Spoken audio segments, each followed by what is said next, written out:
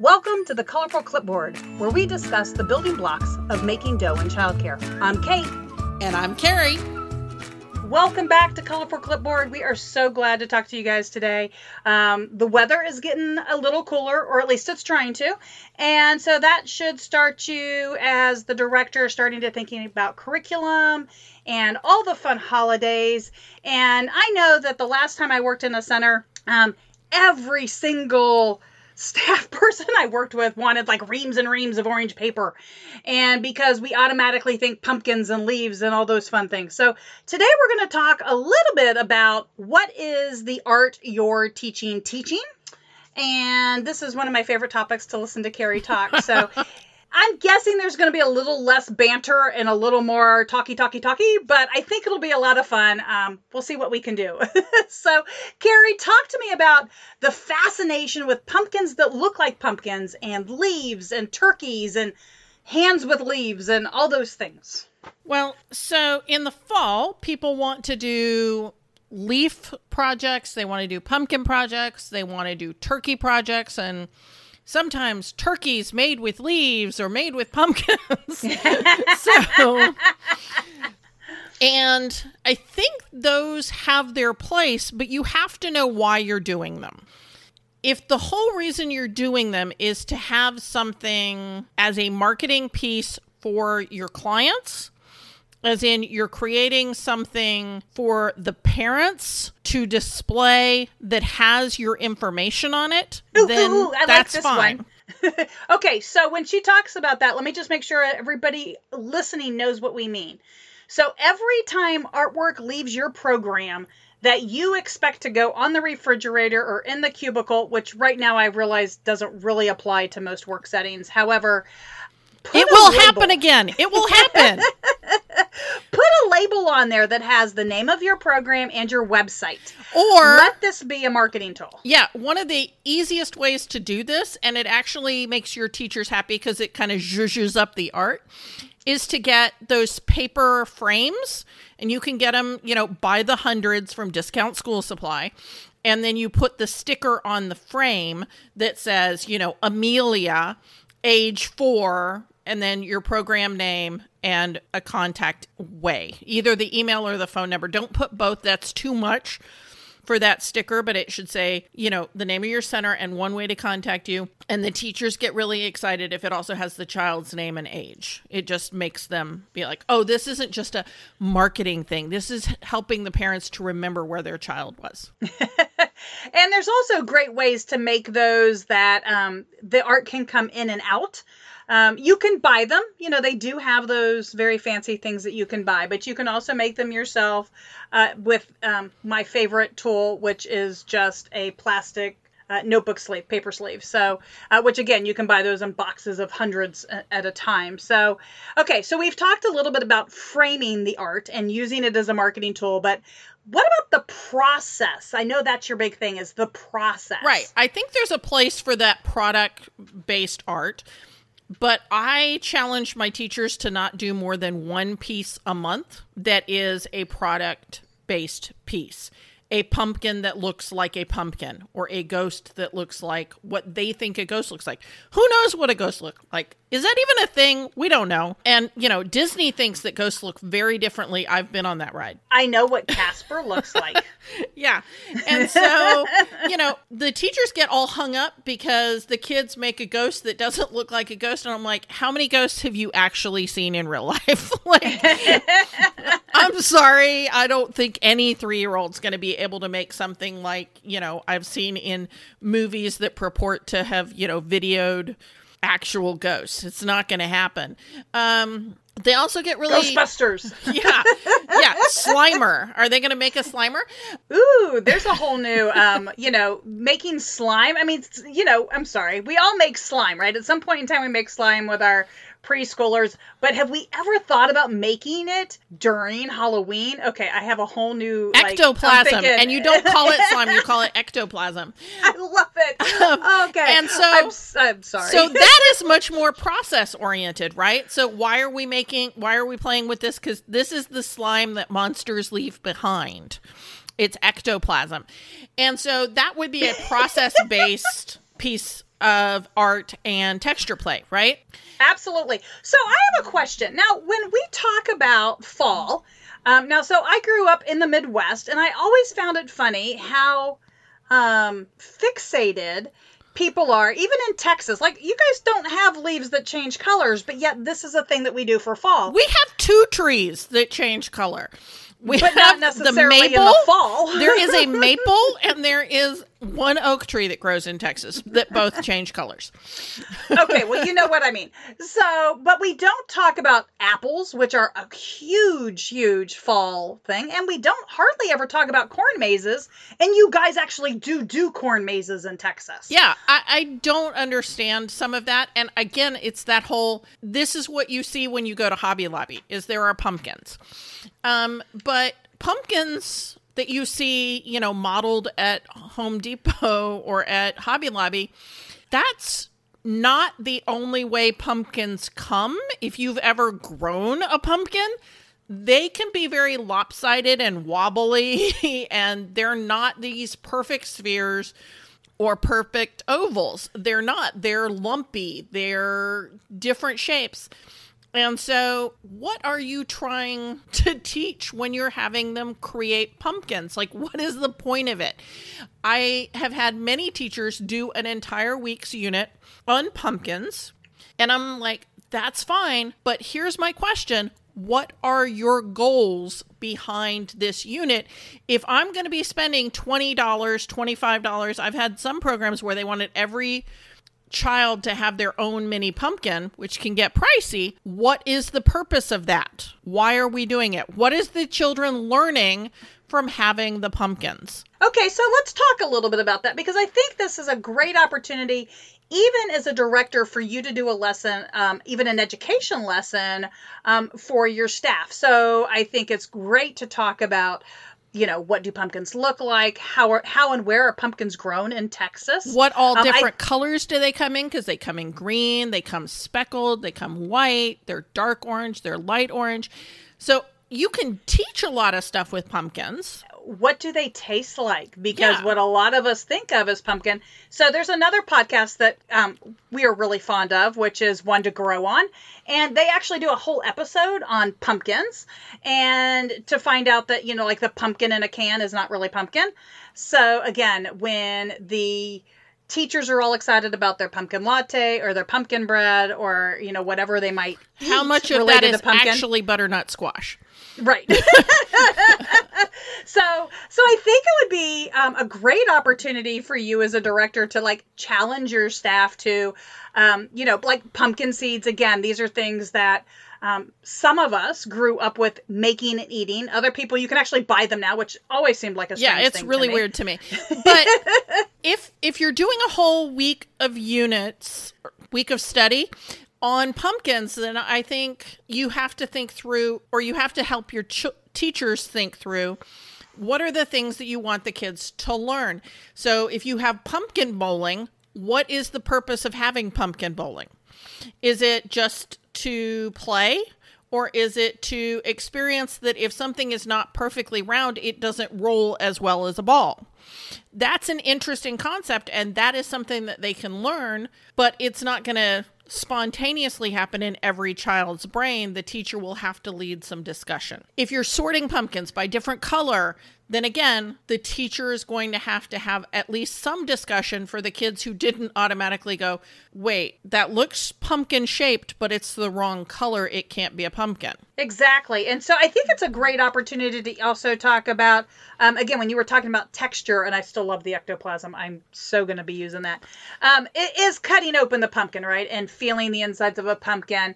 And I love the fact that more and more people are going to just painting pumpkins. So again, that's an opportunity, especially depending on what you use to paint. Like, they could paint one every single day and you could wash them every night. Yep. They could come back and paint their pumpkin again. But because so many programs struggle sometimes with remembering to do food allergy education for their staff, this is a great opportunity to really get to discuss the Teal Pumpkin Project. and to incorporate even some food allergy awareness into the kids program as well as into your teachers. Okay, so explain to people who don't know what the teal pumpkin program is. What's the deal with people painting their pumpkins teal before stabbing them? Okay, so whether you stab them or not, or whether you buy a real one or even just buy a teal pumpkin, the idea of a teal pumpkin on a porch is kind of a way for kids with common food allergies. That means that they may be candy that they probably shouldn't or can't eat. So peanut butter allergies, corn allergies, gluten allergies, certain dyes, allergies to certain dyes. If you have a teal pumpkin on your front porch, that means that you have an alternative for them. And so usually it's a sticker or a pencil. Some folks keep change. And some people have like 4 different buckets of candy.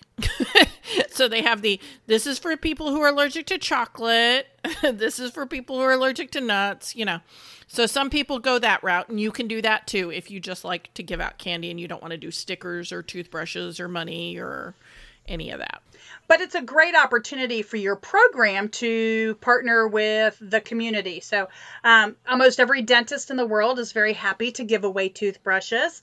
And so there's probably some other community partners that you could reach out to make your center open on Halloween, or maybe not this year, but however you're going to do something that resembles a trick or treat opportunity. It doesn't always have to be candy. And so as a child care center, again, you should be modeling for the community what might be a best practice. And talking to the kids ahead of time about the fact that they might get things other than candy.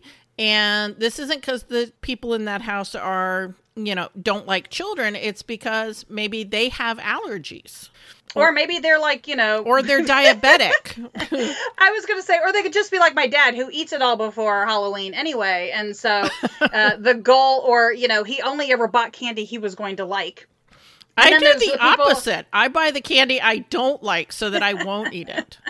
Exactly. So definitely know that, there are going to be the people who are going to give out the full-size candy bar. There's going to be the people that give you the pencil. When Carrie and I were growing up, we had people who gave out, food. Like, so, and if you went to restaurants, candy they gave apples. out food. Woohoo! I loved candy apples. My parents one year did cotton candy. We were definitely a very popular location that year. But we lived right on the main strip. So the Dairy Queen gave out ice cream, and the 2 pizza places gave out pizza. So, we were in between. So, at our house, you got cotton candy. And so going back to, how does this relate to you as a director? If you're in a neighborhood, so you can be a trick-or-treat spot, then yes, you want to do that. But from a supporting your teacher's point of view, what we're saying is they shouldn't be making 27 versions of product-based art. They should be doing things and thinking through what is it teaching. So if you have 5-year-olds and you're having what's it called? Where you make an arrangement and then people draw it. Our grandmother used to do them. What are those called? Still life? There you go. So if you made a still life arrangement and your 5-year-olds are drawing it, or your school agers are drawing it, that can be a process-based piece of art that also can be a nice product, right? Because they're learning to accurately or maybe impressionistically represent the thing they're seeing in front of them.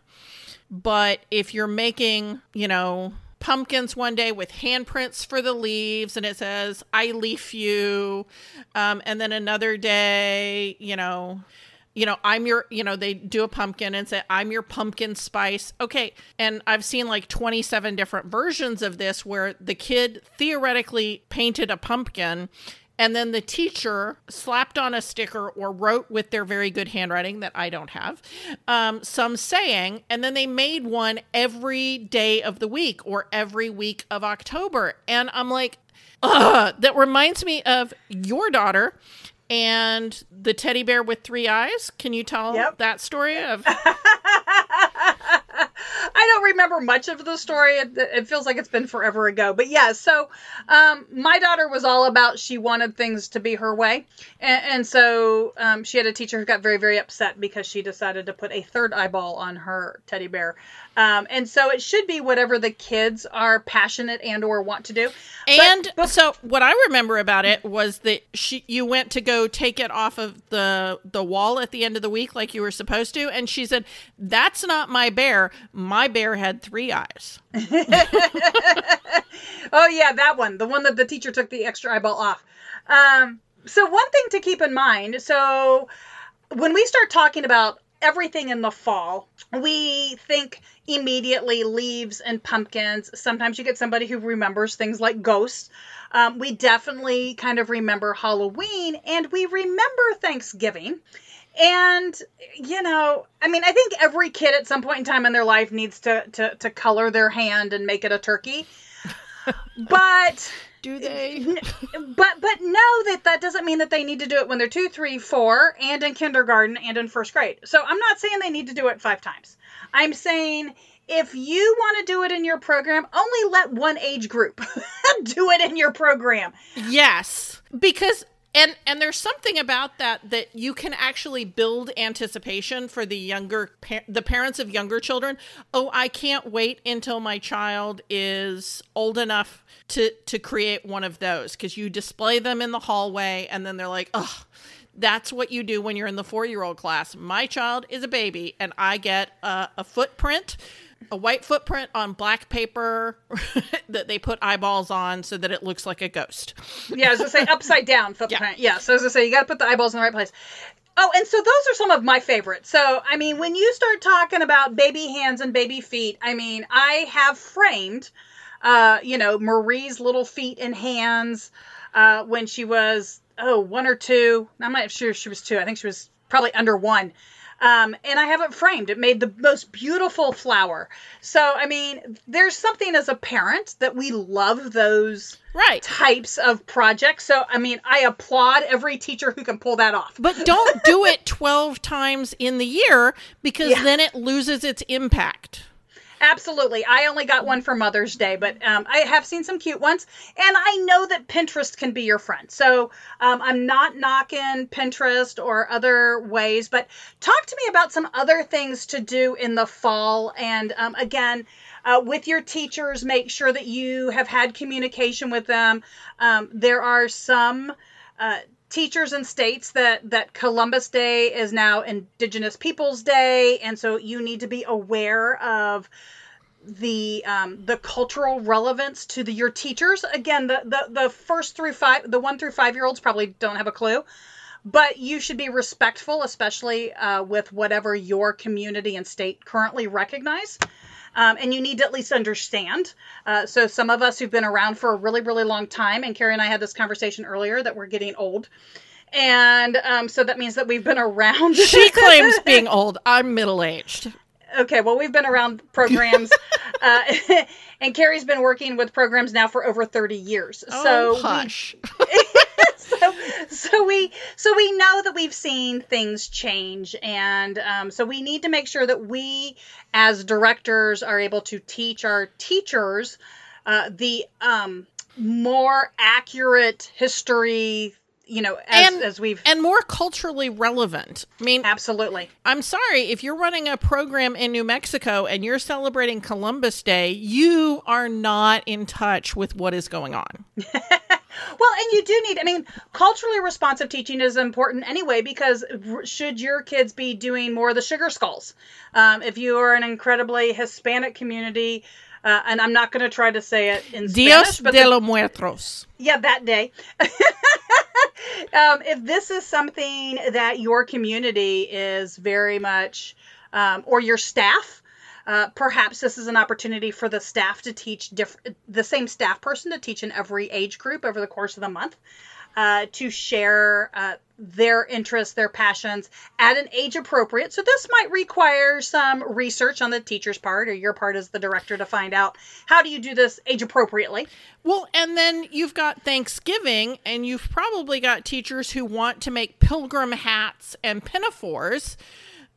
Is that really culturally respectful. Is that appropriate? Cornucopias. Yeah, cornucopias. And they want to have a Friendsgiving. And they want to have kids dress up with headbands like the stereotypical 1940s version of an Indian. No, please don't do those things. You can have a Friendsgiving. Friendsgiving is great, and you talk about what are your favorite foods to eat, and then the class votes on what are the things you're going to eat, and you introduce one or two of the things that they're going to have on Thanksgiving that they may not have had ever or for a year. So you give them a little bit of pumpkin, you give them, a little bit of cranberry, something like that, so that the first time they have it isn't at Thanksgiving and then they spit out their grandmother's, world-renowned cranberry sauce. They can just say, no, thank you, because they know I don't like that bitter fruit. Well, but that's a great point. So, I mean, I'm thinking about all the things that come in different ways. So even in our family, like, there is grandma's homemade cranberry sauce, and then there's my husband's preferred cranberry jelly thing from Ocean Spray. Okay, so my 51-year-old husband's going to eat the jelly thing. Anybody else will eat the other stuff. No, sorry, my kids when they were growing up definitely preferred the jelly, the thing where you can still see the rings from the can.